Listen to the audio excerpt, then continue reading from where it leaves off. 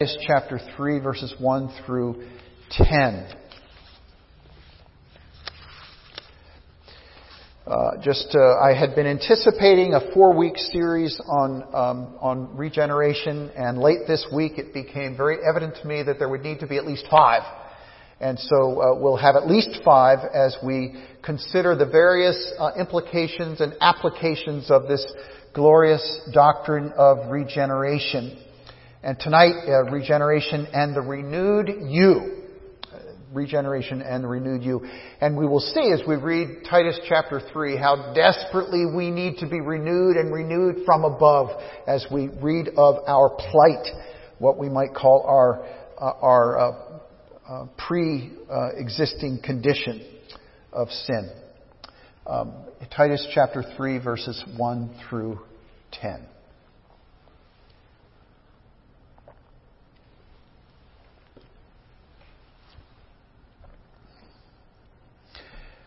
Paul writes to Titus as well as to us. Remind them to be submissive to rulers and authorities, to be obedient, to be ready for every good work, to speak evil of no one, to avoid quarreling, to be gentle, and to show perfect courtesy toward all people.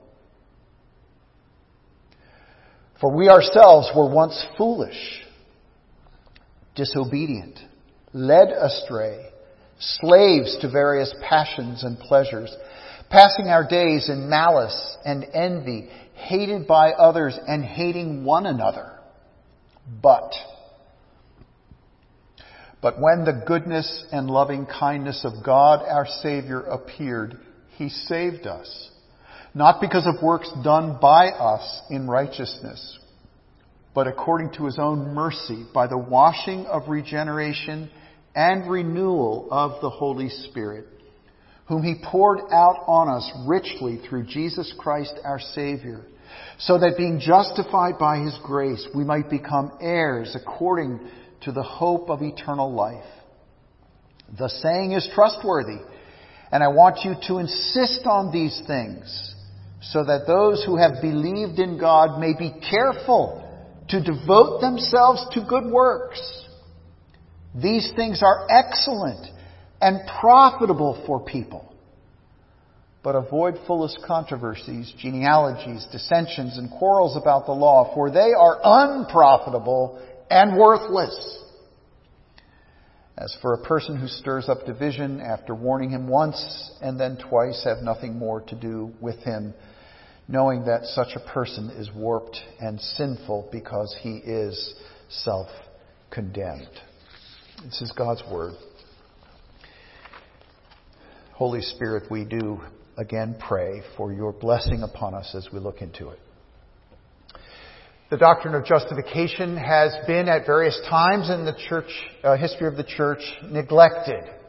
And I think it is being neglected now, and it is critical that we restore it into our own minds and hearts and practices. The doctrine of regeneration was a major theme, if not the major theme, of such revivalist preachers such as George Whitefield. They would also stress justification by faith, but regeneration was considered to be the more necessary doctrine at that time. And we might say now that the both of them together need to be held and preached equally. Now, the interest in regeneration in my life, it was spiked during the presidency of Jimmy Carter. Those about my age might remember him being identified as the born-again president, and it was spoken also often in an embarrassed way, that kind of language. Oh, he's a real Christian, and others are not. But our goal during these weeks together, and I pray that all of us at Faith Church will be able to sink our lives and our hearts and minds deeply into this. Our goal is that the doctrine of regeneration would be seen as very practical, and it would be a vital part of your theology and your life, and mine as well, and that it would increase, it would raise our expectancy for the Holy Spirit's work in us. What He has started and what He is continuing to do, that it would be elevated as we consider this doctrine of regeneration. Now we have just 2 points this evening. 2 points. The one is our need for regeneration. We need it. And secondly, God's gift of regeneration. So you need it, and God gives it. Now, as we look in chapter 3 of Titus, we look at what we really are like. First of all, what we are like as those who have been saved. Look with me again at verses 1 and 2. This is what is expected of you. This is what is reasonable for you. This is appropriate for who you are. Remind them to be submissive to rulers and authorities, to be obedient, to be ready for every good work. And here are some of the good works. To speak evil of no one. To avoid quarreling. To be gentle. And to show perfect courtesy towards all people. That's all. Just do those things. Now, who does it sound like? That's a description of Jesus, isn't it? It is Jesus' character that is now expected of you and me. But hear this, and hear this well. We'll be coming back to this throughout this series. That is that God gives what He requires. God gives through the ministry of the Spirit and through the work of regeneration.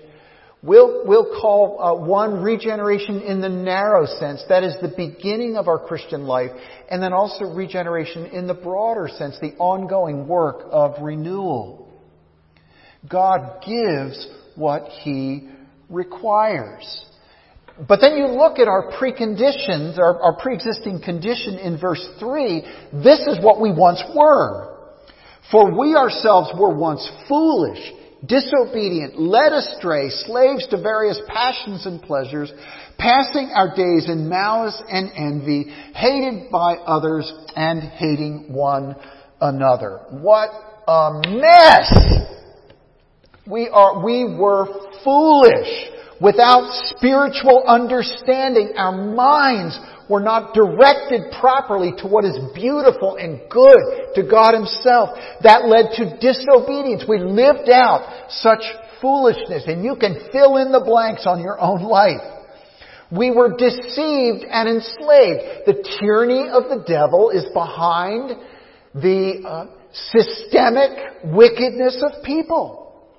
We are captured by our own passions and pleasures and enslaved by the adversary's deception. And this leads to the ugly behavior of malice and that two-way hatred just going back and forth. Let me ask you this. How could that person become a Christian? How could someone like that become as beautiful as Jesus? Well, that's who we really are, and that's who we really were. And we then see what regeneration is not. It is not a series of things that regeneration is not. It is not essentially making a decision, coming to the point in our lives where we choose to follow Jesus. It is not essentially walking down an aisle. It is not even receiving the sign of baptism. Those things are not what regeneration essentially is. It is not dedicating your life to Christ when I really mean it this time. It is not believing certain doctrines. It certainly includes that. But regeneration is not essentially asserting to certain theological truths. Regeneration is certainly not a matter of sort of self-starting the Christian life, self-igniting your Christian experience and somehow by your own strength to be able over a period of time to become more pleasing to God. And you might argue with me and say, well, wait a minute. Doesn't Jesus say you must be born again? He does say that, and we'll be looking at that next week. But the order is very important here. Nowhere is it said that you must be born again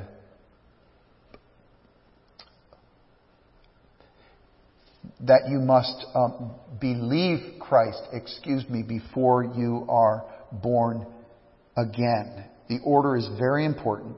Be born again so that you can accept Christ. It's not what God does after you believe in Christ. It is what God does to awaken the dead in sin, without any ability to do anything for his or her salvation. That is the person that God causes by his grace to be born again. Well, I want to look then at God's gift of regeneration. What is it? This is what God gives to us. 4 main points here that we want to look at.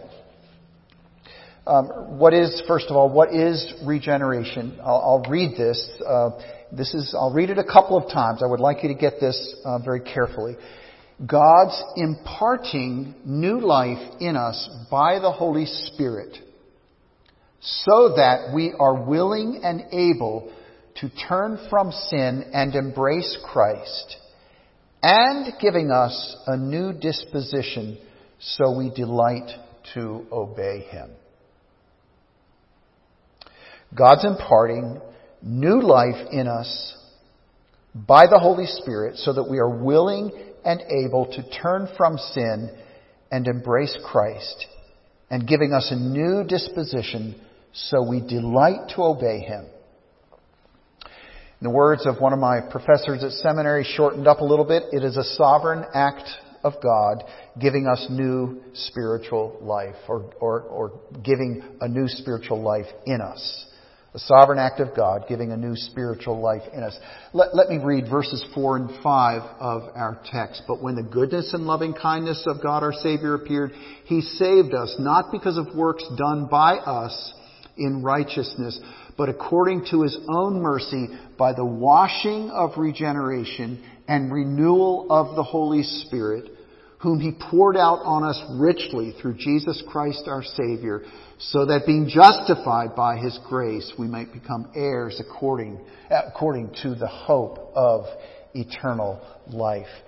That's regeneration, a sovereign gift of God of new life, only by His grace. The second point here is that regeneration is God's ignition of new life. God's ignition, God starting that process of the new life that we experience. Having been chosen before the foundation of the world, in time, God ignites that new life in us.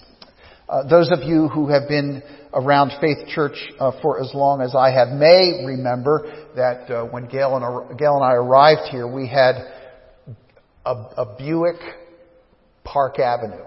It was a gift from Gail's dad, and we actually, and I'd always wanted to do this, we flew to California back in 2008, and we drove it here to the East Coast. We drove it across the country.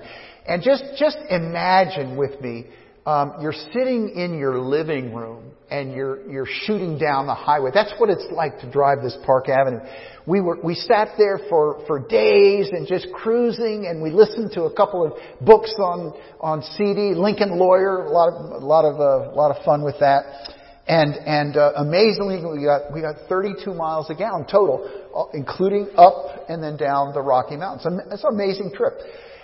I don't think of myself as a Park Avenue driver, and so I had mixed feelings when it became evident after a while that we really needed to get rid of it. The problem was the ignition was sporadic.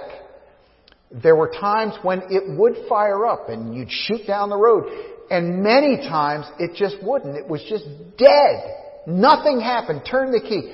Battery, alternator, things were looked at, checked, replaced. They couldn't find the problem. There is a problem when you do not find ignition. The ignition went bad and the car could not at times start. Something like that going on, very much like that going on.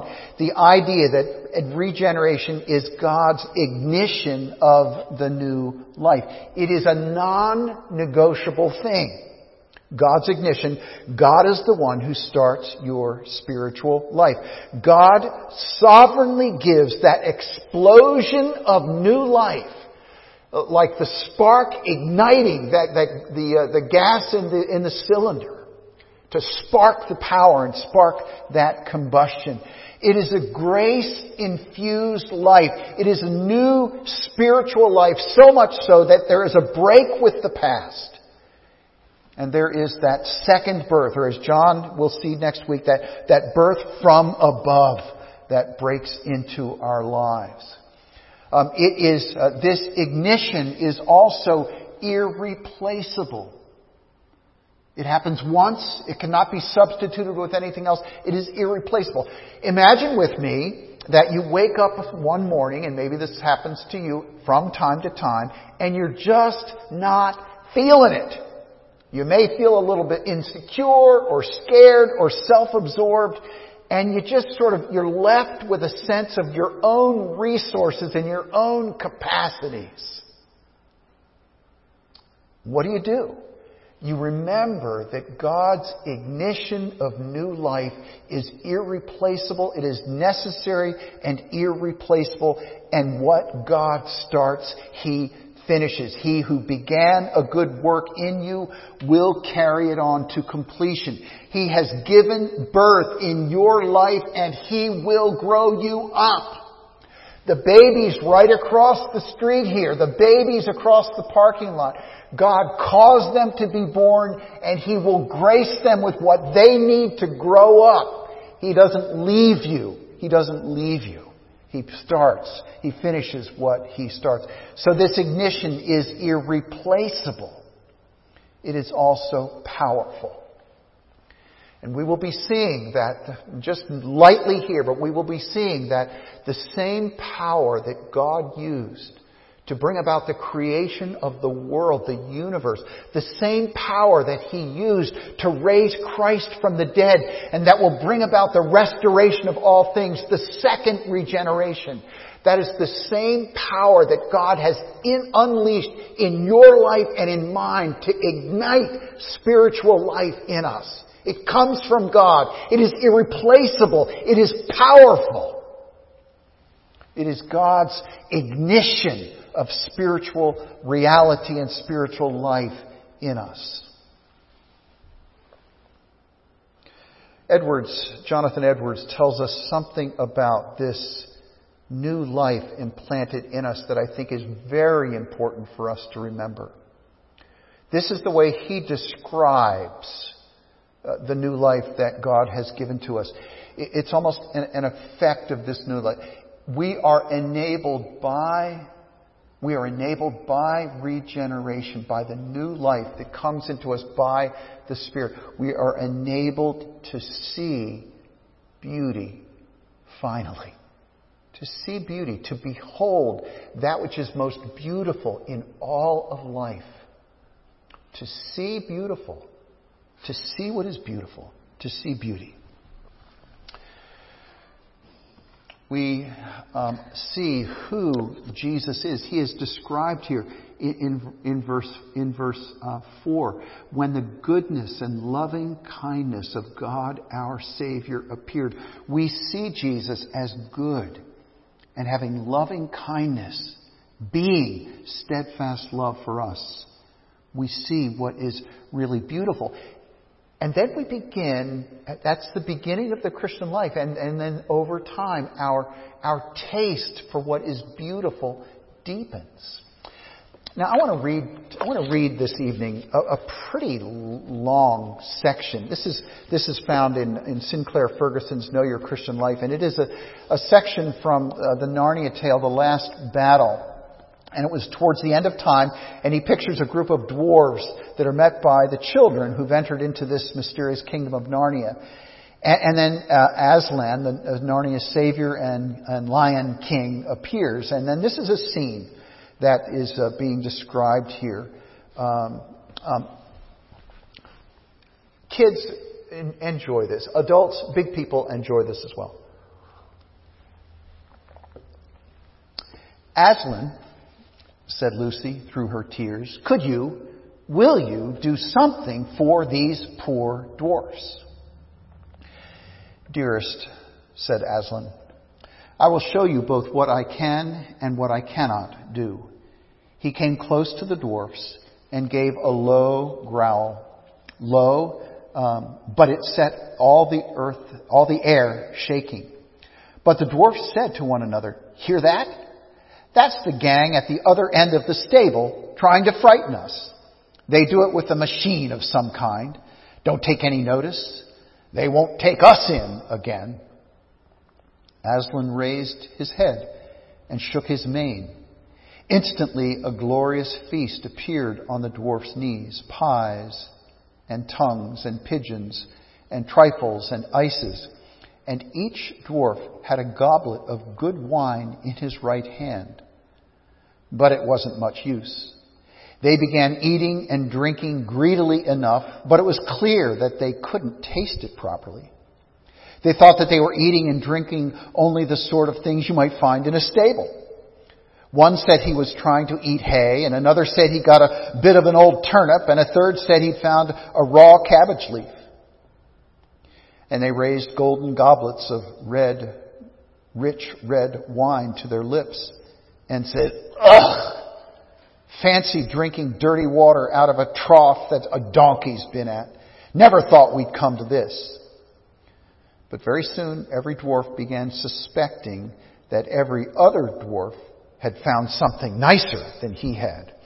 And they started grabbing and snatching and went on to quarreling till in a few minutes there was a free fight. And all the good food was smeared on their faces and clothes or trodden underfoot.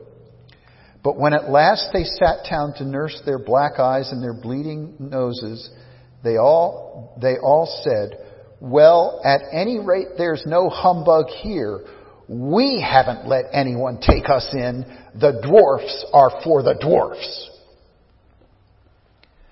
You see, said Aslan, they will not let us help them. They have chosen cunning instead of belief. Their prison is only in their own minds, yet they are in that prison and so afraid of being taken in that they cannot be taken out. Until the sovereign regenerating power of God. That is how we see. The believer is now able to see true beauty. Well, lastly here then, in regeneration, it is not a replacement life, but a renewed life. Not a replacement, but a renewed life. We are not a totally new creation as God made all things ex nihilo from nothing. God doesn't start over either with us or with the cosmos, but He restores us to our true design and purpose and only better. When we are born again, a dramatic miracle happens. When we are born again, we are turned into people. And He makes us to be spiritual people. After the fall, we remain as image bearers of God, but defaced. We have lost the moral goodness that we had at creation. In regeneration, sin's deformity begins to be reshaped, and we become liberated from sin's futility and bondage. And we are able, by the Spirit, to live in intimate communion and fellowship with God Himself. We are the same but we're also very, very different.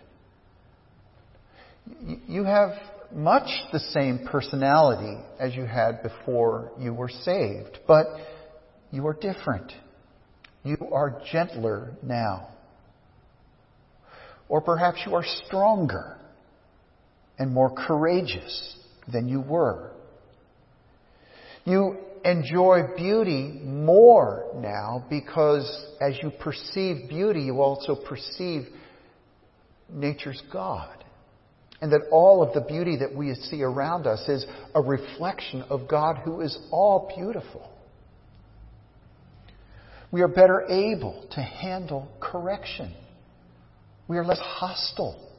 We are more amenable to living well with others. We are able then, by God's grace, to do the good works that are listed 7 times in this little letter. And we see those good works as truly good. And so that's what we want. Our hearts have been changed. Our desires have been changed. Still with the same person that we were born as, but now much better. Not a replacement life, but a renewed life. Well, that's what we want to get at today. That this regeneration is something that you desperately need but cannot bring about. And it is God's ignition of this new life that is an irreplaceable and a necessary part and very powerful. I want to ask you just a couple of questions as we conclude here. And first of all, do you see yourself in verses 1 and 2? Do you see yourself as like Jesus? Let me read those verses again. Submissive to rulers and authorities, obedient, to be ready for every good work. Does this describe you? You speak evil of no one. You avoid quarreling. You don't step into it. You are gentle. And you show perfect courtesy towards all people. Do you see that life of Jesus in yourself? I'm not asking if you are perfect. That would be silly. I am saying, do you have the life of God in you, where that is the direction, observably, that is the direction that you're going? Are you moving? The question is not, have you arrived? The question is, in what direction are you facing toward this character of Jesus? Or, and this is a critical question, do you see yourself more accurately described in verse 3? We are what we once were, foolish and disobedient, led astray, slaves to various passions and pleasures, passing our days in malice and envy and hatred. This is a great and important question for churchgoers to know their own hearts well enough to realize, to be able to discern, am I heading towards the beauty of God? I get concerned, very concerned, when I hear of believers, people who are members of the church, but have so little taste for God, so little taste and hunger for His Word. And they may even look at, and their time in His Word is an often shirked duty in which there is so little delight, if any.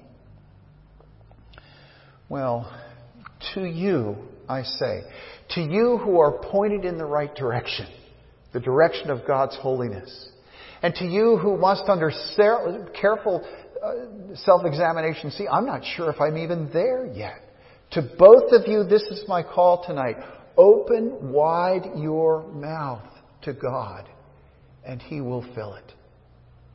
Turn from idolatries, turn from that false worship, and God kindly invites you. He doesn't just command you to keep the first commandment. He does that. But He also says, come to me and open your mouth. As wide as you open your mouth, that is how much I will fill it with my mercy and kindness and goodness and loving kindness. Open wide your mouth to me and I will fill it. Well, thirdly, do you have assurance that you are saved, and that by God? This doctrine of regeneration will lead us away from basing our assurance on a level of feeling.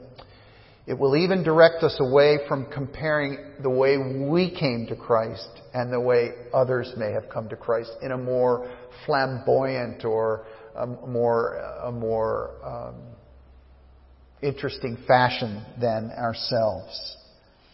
We'll be looking away from our level of experience and recognizing that the new life, that regeneration, it is God's ignition, it is irreversible, and it is powerful. To be born again is to recognize that God has started something truly amazing and to be thankful for it day after day. Let's pray. God and Father, we thank you for your mercy. We thank you for mercy from heaven that lifts us out of the death and desperation of being lost sinners and brings us to a place of confirmed safety and security in your family. We're gracious for that. We're gracious for that life that you've given to us. And so we pray, O Lord, that you would strengthen each one of us in this knowledge and a practical knowledge of this regeneration so that we may live for your glory and honor. In the name of Jesus we pray. Amen.